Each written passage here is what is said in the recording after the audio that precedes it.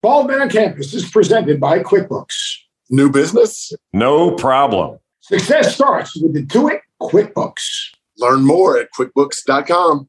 That's QuickBooks.com.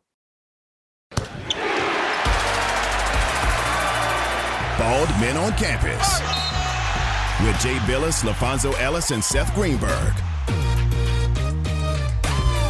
Welcome to Bald Men on Campus. I am Seth Greenberg, along with my bald brotherhood, Jay Billis and LaFonso Ellis. And you know what it is? If you haven't found out, two things have happened, Jay, today. All right, number one, Tom Brady's going to play football. Really? For who? I don't know. Maybe the Tampa Bay Buccaneers. What was your reaction when you first heard Tom Brady was coming back in the middle of our show? Did you think he had some eligibility? Maybe a point guard? Well, clearly he's not worried about his bracket. He should have been listening and on filling out his bracket, and he needs to get his priorities in order. Like, who cares about his crazy announcement about playing another year of football? There's the NCAA tournament to be played, and I think he needs to get his priorities straight. Where are his priorities? Obviously, his priorities are to he's had enough vacation time. But let's get to important stuff. All right, the West bracket. Rub those bald heads like crystal balls and take a look into the future. First impression of the West bracket, Fonzarelli. My first impression is that I feel, especially in that upper quadrant, that the Zags have a pretty easy path there to the Elite Eight. I see Memphis there, UConn's there, Arkansas, but in that upper quadrant, I don't see them getting a whole lot of resistance to get to the Elite Eight. Except maybe from UConn. I felt the same way, that I like Gonzaga's path, but usually when you think about a number one seed, you like their path relative to others. And the bottom half of the bracket, there's a little more muscle than the top. And that's good news for Gonzaga because all those teams are going to play each other. Only one team's going to come out of there for Gonzaga to play in the Elite Eight. But I think UConn probably presents the biggest threat to Gonzaga because of their size with Adama Sanogo. And they've got really, all conference caliber players at point, wing, and their big guy. I'll tell you what, though, the upset that I see there is Vermont that, plays 5-out motion, set a lot of ball screens and wide pins, and they can really shoot it. I think they're going to be a problem for Arkansas. Ooh, that's an interesting one. Let's here's my take on the thing. I think that one, I agree with you guys on UConn. I really like UConn. Number one, they defend every possession. They are physical and tough. They have the length and the athleticism. I mean, Isaiah Whaley can defend anyone on the floor and is a relentless rebounder. RJ Cole's been really good all season long. Done a nice job of running their team. They've got enough depth where like a guy like Tyler Polley can come off the bench and knock down jumpers. So I think UConn will be an interesting matchup. I'm not sold. I've been high on Arkansas all season long, and especially since they've made this run, I think they really defend. They've got versatility in their defense. JT Note is a guy that can score buckets, and when he's in those ball screens or any type of plays with Jalen Williams, so I think that'll be an interesting game to watch. Let's just go. We always talk about. Let's just go real quickly. Fonz. Mm-hmm. When we look at, say, the play-in game, all right, who do you like in the play-in game? And then if they do advance, because I think that 5-12 matchup, mm-hmm. I think that's going to be an interesting one with whomever wins that play-in game. Yeah, you mentioned the play-in game. Now, I may get my jersey taken down from the rafters when I say this at Notre Dame, but I have Rutgers beating Notre Dame because of their physicality. Geo Baker can get hot at any time. Ron Harper Jr. can flat out stick it. They got tremendous size on the interior with Amori. So I see Rutgers winning that play-in game, but then they would take on Texas Tech. And Texas Tech, with their ability to be able to keep you on one side of the floor, not allow any dribble penetration in the middle, that'd be a good game, but I have Texas Tech winning that one. Yeah, I like Rutgers beating Notre Dame. I think Rutgers is one of those teams like Virginia Tech where the problems they had early on in the season, they were better than their record, and I think they proved that the second half of the year. And Rutgers is playing really well right now, and they've got guys like Ron Harper Jr. that can make shots, and Geo Baker can make shots. So I like Rutgers to beat Notre Dame, and then I like them to beat Alabama to get to play Texas Tech. Alabama has been sort of a Jekyll and Hyde team.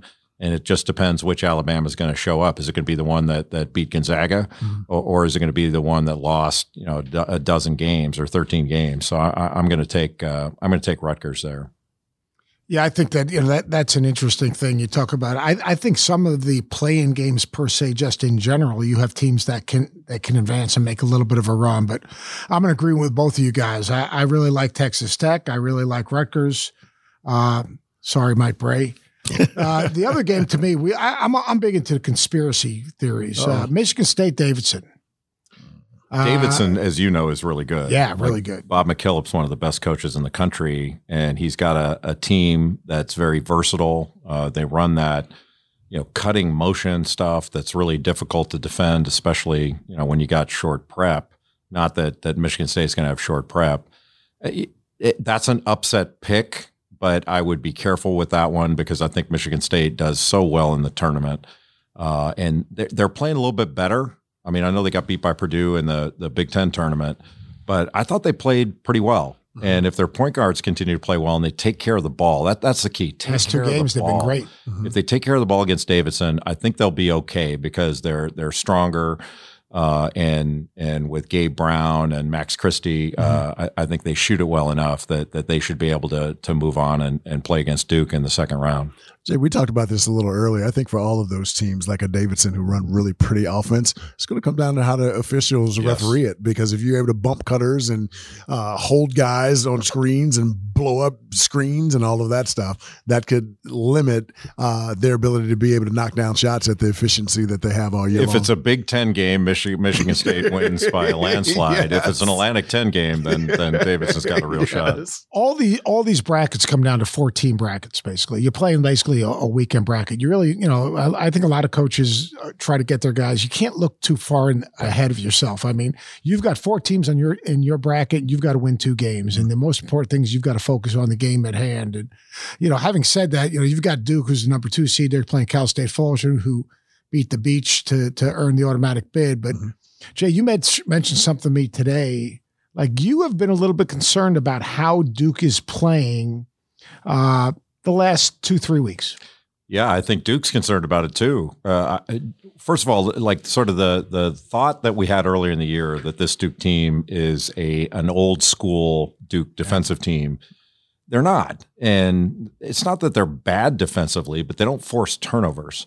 And so I don't think they're as hard to play against on the defensive end. Their ball screen coverage hasn't been particularly good.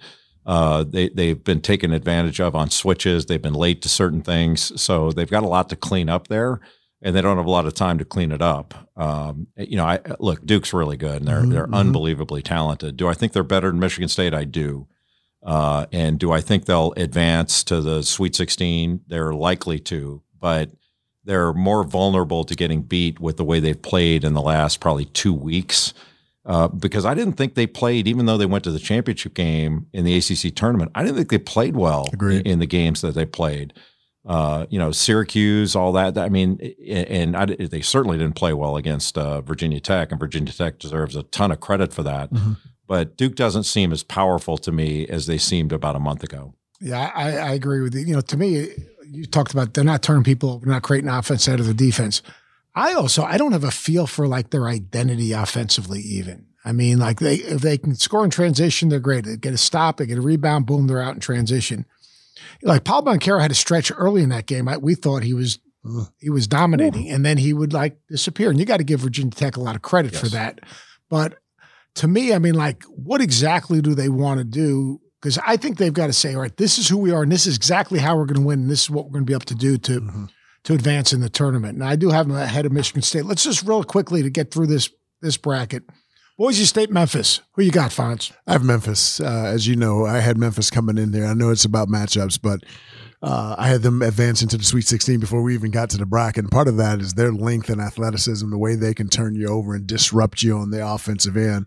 I thought that would be problematic for teams. I know they have a little bit more time to prepare as they go into the first game, but man, their length is unreal. And Jalen Duren is really, really playing well for them. I just love how they can disrupt you on the defensive end of the floor and create offense for themselves off of that defense. Memphis is really talented, and they've played really well, especially in the last month. Mm-hmm. I like Boise State to win the game. Leon Rice has a good team, and Abu Kijab's really good, and Emmanuel Akad, who transferred in, He's tough. from Arizona. Tyler Degenhart, their freshman of the year in the Mountain West Conference. They've got a lot of award winners.